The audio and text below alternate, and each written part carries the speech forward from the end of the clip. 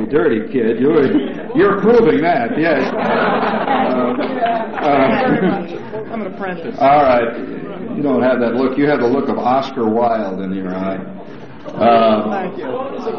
Well, you asked for it. Open your trap. You're dealing with a pro. All right, all the way in the back there. Yes, way in the back. Well, I don't think, I just don't think any set of experiences that you have in your life affect you much more than any others. In other words, you're asking me a question, how do they affect me? Well, I'll tell you, for one thing, it gave me a hell of a lot more tolerance for people than I had before I went in. And when you're thrown in with a lot of people whom you wouldn't even have as friends in many cases, you begin to see a lot about life when you're in a situation like that. It affected me in many ways. It made me implacably anti-war, for one thing. But that's only one thing. It did a lot of good things for me. I think, for one thing, it took me out of the self-pitying thing, which most of us have. You only do the thing you want to do, and you always feel that people are after you. And it did good things and bad things for me. But I don't think anybody can go through an experience as complete as the Army without having some kind of change come about in his viewpoint as a result of it. And it's not as simple as people who've never gone through it believe. It's a complex change. Well, now listen, it's getting kind of late. Are you guys enjoying this press conference? I'm trying to answer as truthfully as I can. Now wait, all of you who have had questions answered, please keep your hands down, because look, I've seen the press card. What do you want? Do you want to give it to me? You want to ask me a question? Yeah, go ahead. I don't know if you've read the Gripes. Well, stand up. I don't know if you've read the Gripes Abroad, but you are a traveler, and where would you suggest that you start off going in the world when you visit a country? That's a good question. He says, if you want to be a traveler, where would you go first in the country, in the world? Well, I would say Ireland. Now, that's an unpopular answer, but I'll tell you this. If you start by traveling, if you start in your world of traveling and you go to a place like Ireland, the one great thing about it is that they speak your language, and it's just a total experience. And on the other hand, if you start in a place... See, you're asking my opinion. All right? Now, do you know the war is on? I don't care what's going on. It's nothing to do with whether there's a problem going on there or not, because you ask me what country, and I'm telling you that I feel that if the great start for a traveler, if you want to learn how to really travel, if you love the idea of traveling, you ought to take a car and go drive up along the coast from, say, a place like Limerick, and drive up to Dublin and spend about a week in Dublin just fooling around. And after that, you're already beginning to be a traveler. Most people go to the obvious places. They go to Paris, or they go to India, or they go to France. These are the obvious places. You'll send me a postcard. Well, you send me a postcard from Galway, and I'll know you made it. Because I just love Ireland as a place to travel. It's great, tremendous experience. I loved it, and I made friends in Ireland from my first visit that I took to Ireland, that I still have. It's a tremendous place for that. If you like people, you'll love Ireland. Simple as that. How about the girl over here on the left? How do you yourself explain your popularity with and your appeal to the young people? I think you could explain it better than I could. I don't do the show for kids. In other words, I'm doing a show. My show is not done for young people particularly. But I think you enjoy my humor, I think, more than anything else. Do you agree with that? Yeah. And I'm not trying to be egotistical or not, but I'm just saying that for some reason or other, my kind of humor appeals to a certain kind of person. You'll find that 80-year-old ladies will laugh, too. It's a certain kind of guy. And I just don't put teenagers... today we put teenagers in a separate nationality. It's like youth is a separate nationality. It's not a phase through which you pass. It's a nationality, like Greek and Belgium. And a lot of kids really believe that their nationality is youth. They have a youth passport. And there's just no such thing. Nothing is worse than to see Ringo Starr waking up on his 38th birthday. And he is all the way back by the Venetian blind. At the last count, 17. No, WOR. You ask how many WOR listeners. That's a good question, and I'll tell you. At the hour that I'm on, according to the most, there's no way to know, actually, after all, how can you tell? Because millions of people, or hundreds or thousands, will be listening in cars at that hour. We cover 27 states at the time I'm on. I get mail from places as widely dispersed as, say, Italy. Guys listen to me in Italy. Did you know that? I got letters from places like Switzerland. Now, at that hour, they figured in our primary area, my listening audience varies between roughly 800,000 and 1.9 million. That's all? Well, now wait, that's not as much. Now wait, that sounds like a lot. That is a lot. But remember, we're covering, that's in 27 states. Now wait a minute. Now don't quit. You ask me a question, I'm telling you the actual fact. Now, you may not like it, you may be, because most people who listen to me feel that they're part of a tiny minority. Almost all letters I get say to me, well, Shep, none of my other friends listen, but you're my friend, kind of thing. In fact, whenever I do a show in a college, and 2,000 people show up, there's always 5 guys who show up after the show, and they come up to me and they say, hey, Shep, who are all these phonies? So he's the only listener, see. But we do have a hell of a listening audience at that hour, and that's a powerful medium, WOR. Yes, that's right. That's right. That's quite right. Thought he'd get a laugh, but he was right. God, you can't win any, can you, kid? How about the guy way back there? Yeah, right there. Yes, yeah.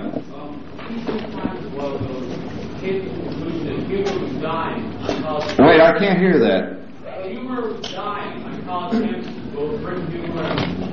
Who said that? Well, I don't think the Times knows much about humor. I've read the paper.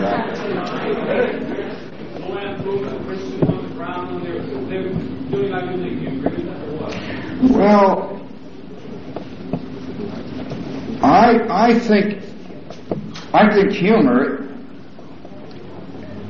yes, in a way, I'd have to agree with that, because I think today that most people's ego gets in the way of being funny.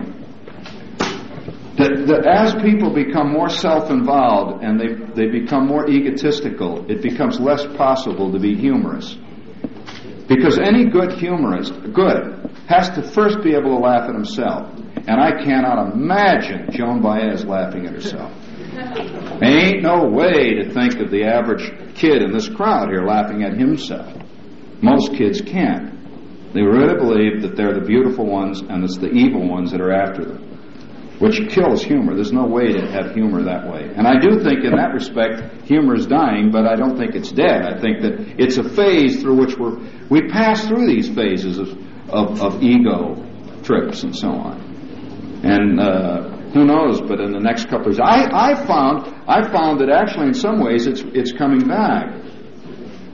I think that it was dead about 5 years ago, but I think there's been a great trend returning to humor, because I don't think that 12 and 13-year-old kids take them nearly as seriously themselves as the 15 and 16s now did when they were 12. Sure, I think that the society's always changing, and that behind all of you, there's an 8-year-old kid who thinks you're really an old FUD and you're out of it. You kids, you think you're youth. Well, there's somebody behind you who thinks you're already out. So I don't know. Yes, over there by the wall, in the glasses. Do you think that a radio or television actor should be forced to join a union in order to appear on the air? Well, that's a question I don't know. I'm not competent to answer that. Do I think that a radio or television actor should be forced to join a union to get on the air? I'm not competent to answer that. And I don't think you are either. you in the union? I'm in the union, yes. As a matter of fact, I'm of two minds about that, because if you didn't have a union, man, they'd have you working for nothing all your life. If you prefer that, fine. But that's what happens in this business. Now, it's getting... How about... Now, wait a minute. Now, just... All right. Which one of you is the most worthy of being answered right now? Oh! 8 guys jump up with tears in their eyes. How about the kid with the glasses right there? Yeah. And the striped shirt. Last, you've mentioned before that you think that boredom is the root of all evil. No, I didn't say that, but I'll accept that part. Yes. Strikes last spring could be caused by boredom rather than anything else. Well, now you're asking me to give a black... Did you hear what he said back there? Well, he said that I have said on the air that I believe that boredom is at the root of much of our social unrest and problems. And do I think that the strikes last summer, did you say? Last spring were caused by boredom? I think partially. See, boredom, like any other answer, is not just simple an answer. You can't say boredom caused it, but I think it certainly plays a role. I think one of the problems you have to face in a society where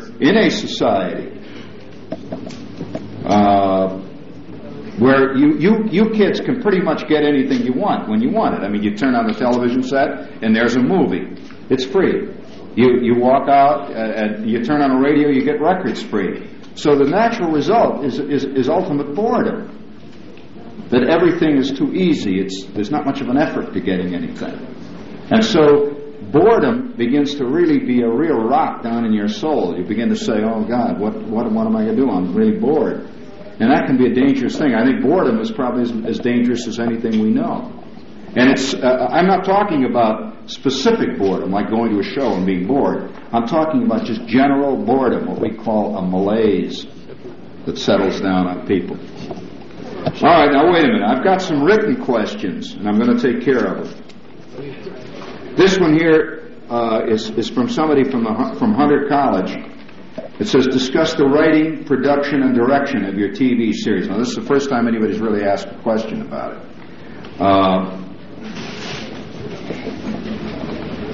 That's, again, a very large question. But the team that produced the show consisted of 4 people. Now, come on, kids, really.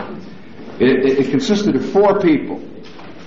The overall idea of the show, how the show should be, and the way the show is, was an original idea that I personally had. Now, that's only an idea, but to put it together, you have to have people who can work with you. It's just like direction and production all are part of a thing. And so we created a team of people who understood what we were trying to do, and all 4 of us have worked together for over a year, intimately, producing this sound, the whole picture. Now, I don't know whether he's here now. The director who's worked with me is here, I think is... All right.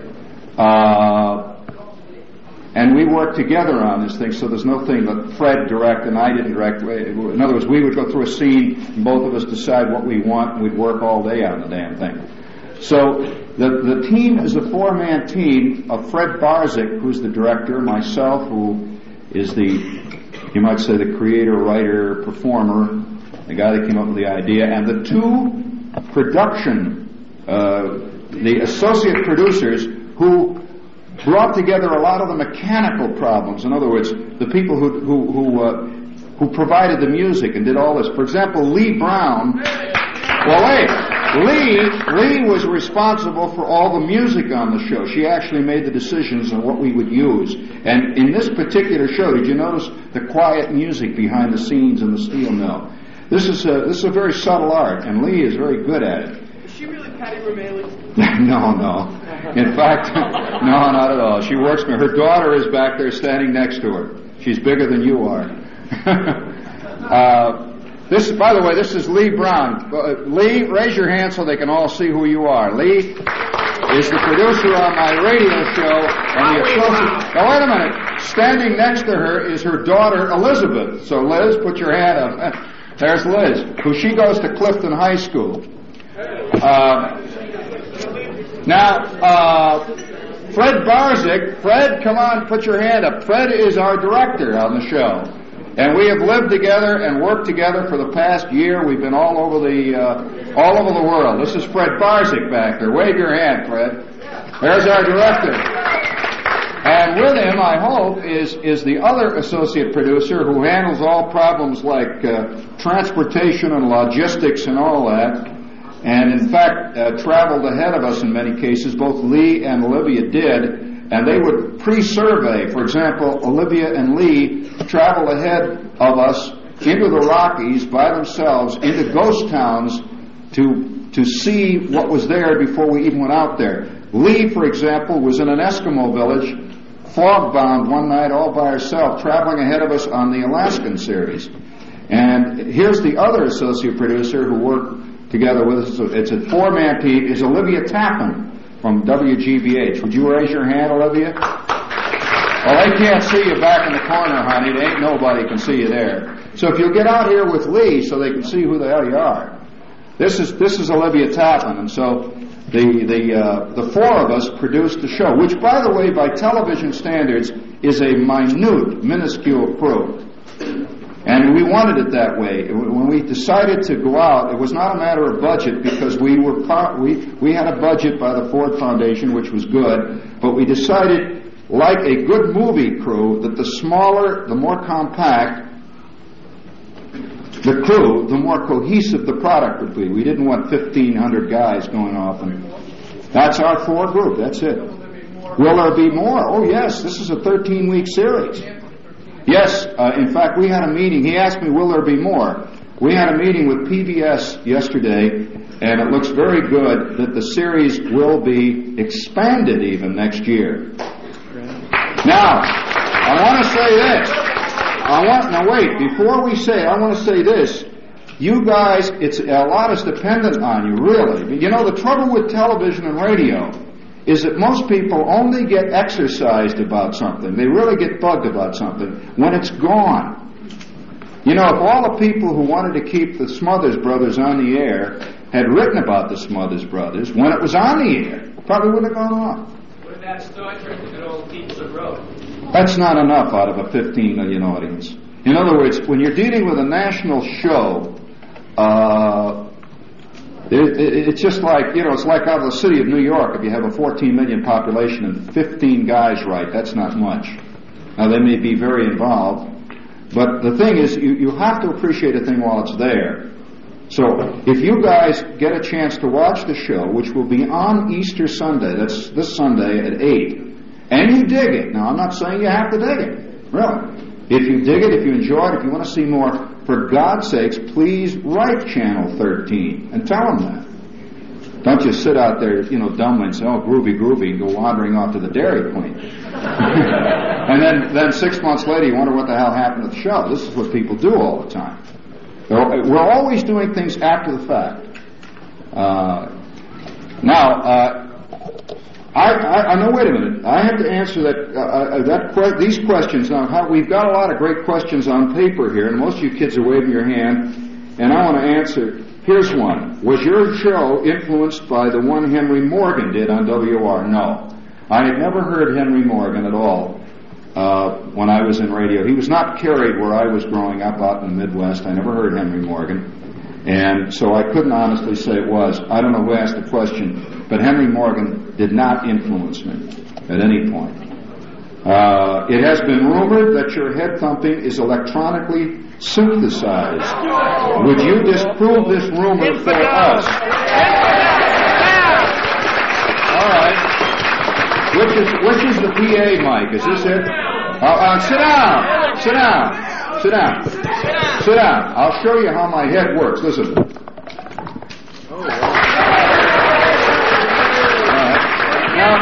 I'll give you. Now, if you think this is easy, try it once. Now, listen carefully.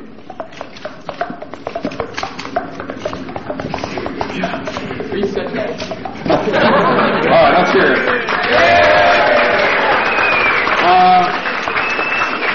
What do I think of New Jersey? New Jersey is the Garden State. Oh, there's nothing like driving along Route 22 at twilight. And ahead of you, you can see the Pat Boone hamburger heaven approaching. The Leaning Tower of And you Pizza. can see those mountains, the Watchung Mountains behind, covered with doggy doo-doo. All right. I happen to think New Jersey is a very exciting state. I love Jersey. I just feel, there's a warm feeling. The minute I get out of the Holland Tunnel, you know, and I see all that crud drifting down, bouncing off the hood of the car. It's my home. It's my people. And I see that big sign that says, "Welcome to beautiful Union City." That's guts. Yeah. It says, "Would you do us the honor of appearing at the Jersey Hills Frisbee Conference Championship later this spring to throw out the game Frisbee?" Well, that ain't a bad idea. That's from Art Dreyfus, the captain of the Mountain High School Frisbee team of West Orange. All right, when the affair is about to happen, send me a letter well in advance because I want to get my arm in shape, you know. Well, you better send it to me by mail. I can't answer that right now. I may be out of town. After this TV show goes on, I may have to get out, you know. All right, what type of rig did you use as a ham? Well, I'm still am a ham. And my call is K2ORS. And I'm on 20-meter single-side band, and I'm using a Drake TR4 into a Gonset 3 linear. Okay? Ask you that. I've got all kinds of gas. All right. Now, shush. It says, here's a good question. It says, at the last press conference last year, we asked you about how you felt about the drug problem. Do you feel that things have improved or gotten worse in the past year? Well, the very fact that nobody here has already asked me loudly about the drug problem says something that I have felt for at least a year, that the drug crisis is on the way down rapidly among younger kids. I think there was a group of kids at one point who went into the drug thing and they got involved in it, and they're going to still be involved, most of them all their lives. And I think that the kids, it's just like smoking. I think most of you kids are turned off of smoking. Well, that wasn't true of kids 10 years ago. Now, I think at this point, I think most kids are hip enough now to know that the drug scene is not the groovy scene that, you know, the older kids think. And I just don't think the problem is as great as it was among younger kids. Now, it's very, very strong among kids over 15 yet. But I think they're from a previous group of kids. So we tend to think kids is all one big lump, and I don't believe that. I just simply don't.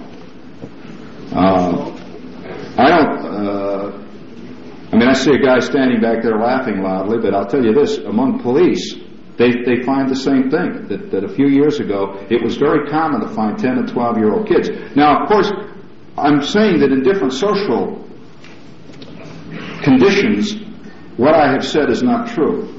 In other words, I suspect that among many minorities who are really, who really have problems, personal and social problems, the drug problem is still as great. But I'm talking among the kind of kids that we have here today, for one reason or another, that most of them, I don't think, are as hip to drugs as the same group would have been had you talked to them, the same age group 4 or 5 years ago. Do you generally agree with that? Talking about pot? I'm talking about drugs, and I include pot too, yes.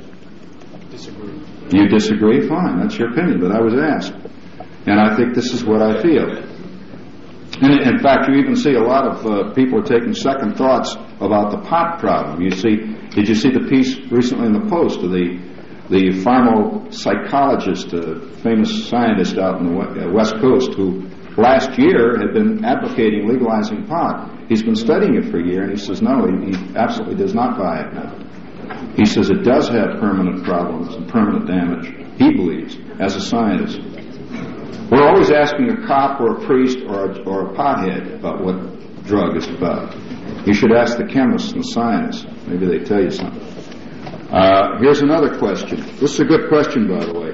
And I'm sorry that I can't tell you a popular answer. Most of you would like me to say, yeah, pot's groovy. You know, yeah.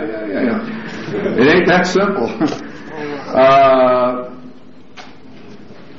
I don't know what this is about. I'll meet you at Horn and Hardacks, honey, at 46th Street. Says, here's a question. This is from Bogota High School, the official paper, Bogota, all right. Do you plan to break with WOR in order to join WGBH? No. It had nothing to do with each other. It says, I notice this press conference is WGBH function as opposed to WO function. No, they're neither. As you notice, most of the questions today were about WOR. And I'm not leaving one to join the other. I'm doing a series, and I'm going into television full blast, and I will continue to be in TV, because I came to New York as a television performer, not radio. What did you do? I had a television show for a long time before I came to New York. Did you think that I just suddenly appeared in New York? But I'm not leaving WOR to go on TV, because I think both mediums are very valuable, but they're very different. It says, what type of plane do you fly? Well, I fly several types, most consistently a Cherokee 180. I also fly occasionally a 172 Cessna, and from time to time a Musketeer Mark III. Okay? It says, at what airport? Well, I fly to several airports. It says, when is your daily show on in Boston? Well, the daily show is on, not on WGBH TV, it's on WGBH FM. I do not have a daily television show in Boston TV. It was a series that we did, a short series last year, but a special series, not a regular evening show. I'm on WGBH FM, I believe, at 11 p.m. every night. 11 o'clock? It says, do or did you smoke cigarettes? No, I was lucky. I never got involved in cigarettes. I never really did. So I honestly can't say I gave up smoking. It says, how do you feel about smoking? Well, it's never been a thing in my life, so I really have no... Obviously, the medical opinion is that it's not good, so that's all I can say. If you know those things, you do it. What's that? Somebody say something? Somebody turn, they're looking for the bartender downstairs. By the way, how many of you have never been in the Overseas Press Club before? You know that this is one of the most famous rooms in New York that you're in right now. That's why we had it here. No, because we thought you might enjoy seeing this. This is the room that many things have happened that you've read about later in the paper. This is the room where most of the official people, ranging all the way from the late Pandit Nehru to people like Winston Churchill and so on. This is the very room, right like it is now, where these people gave press conferences, and we're holding it here because we thought you'd dig seeing it. It's really a historic room. And this is where it really happened. So you'll see in a lot of newspapers that say, in a statement at the Overseas Press Club, X so-and-so said today, well, this is where it was made, right here, before the New York press. And we just thought you'd enjoy seeing it. It is a fascinating place, isn't it? Anybody else here? Now wait, I should answer a couple more written questions. It says, reports have it... I don't have any idea what this is. It says, reports have it that Charles Kuralt, on his way out of Pitcairn, Pennsylvania, charged publicly that your show was a cheap gimmick to get you more well-known as a prelude to an impending presidential campaign.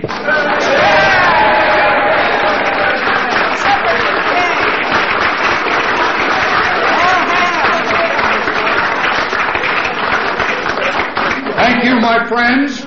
Well, God damn it, I hoped it didn't get out this soon.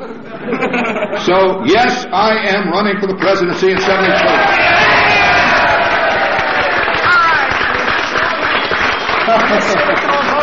My God, I'm convinced of...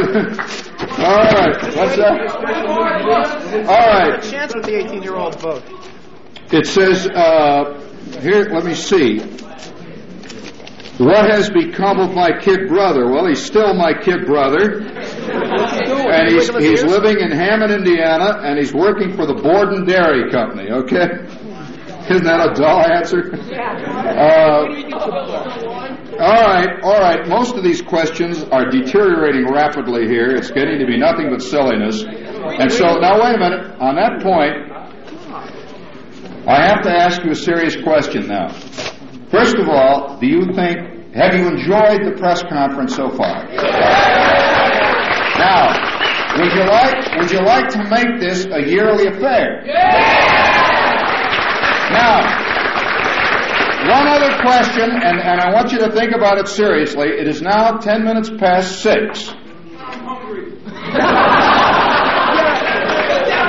Kid, you have the look of a guy who's been hungry since you just hit the ground. He hit the ground hollering for you. All right, and his mother just... the other question I have to ask is this. It's 10 after 6, and I want you to think about it seriously. Would you like to see the second show? Or would you... Now think about it. Or would you prefer to watch it on Channel 13 the way it really should be seen with good sound? I'm afraid the sound... The kid behind the cabinet over there, the one that's really afraid, put your hand up. Yes. All right, you. I made a mistake. I asked a bummer of a question. Thank you for coming, and I hope you dug it. Thank you.